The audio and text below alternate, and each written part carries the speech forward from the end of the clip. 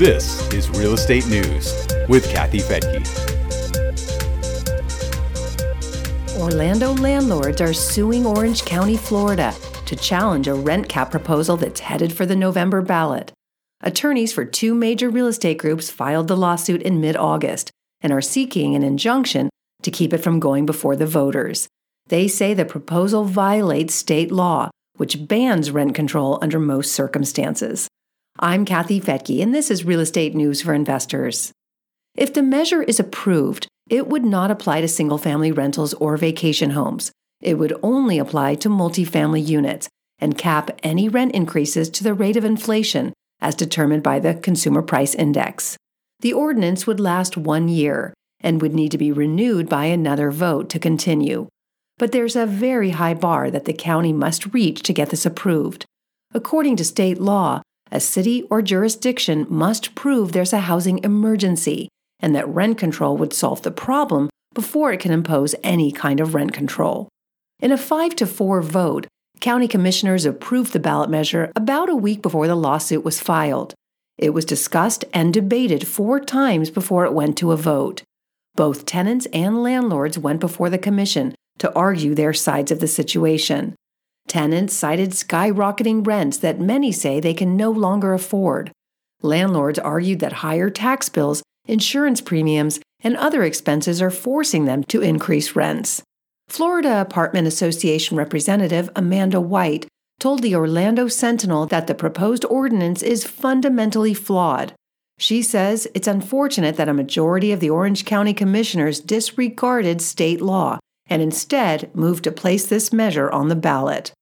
The CEO of the Florida Realtors Group, Margie Grant, told the Sentinel, "Studies show that rent control has unintended consequences that can make matters worse."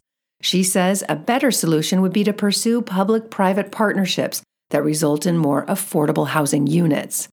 Orange County Mayor Jerry Demings voted against the proposal, saying it will probably trigger a lawsuit that would be difficult for the county to defend because of the state law. And he was right.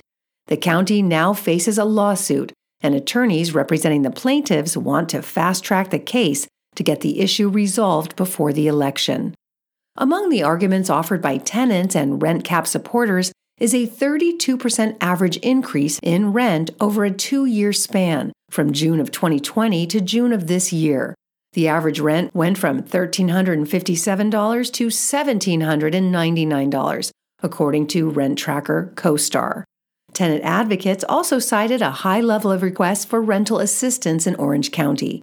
It was reportedly more than $200 million in federal, state, and local rental assistance funds, and the most among all the counties in Florida.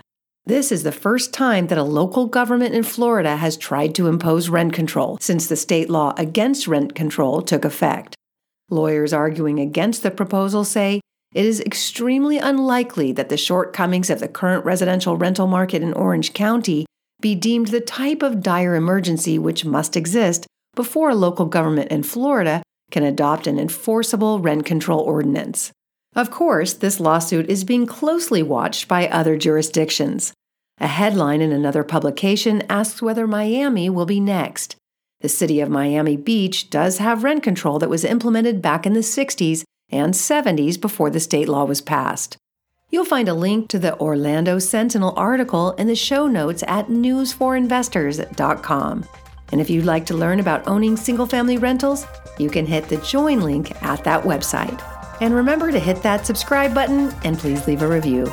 I'm Kathy Fettke. Thanks so much for joining me here on Real Estate News for Investors.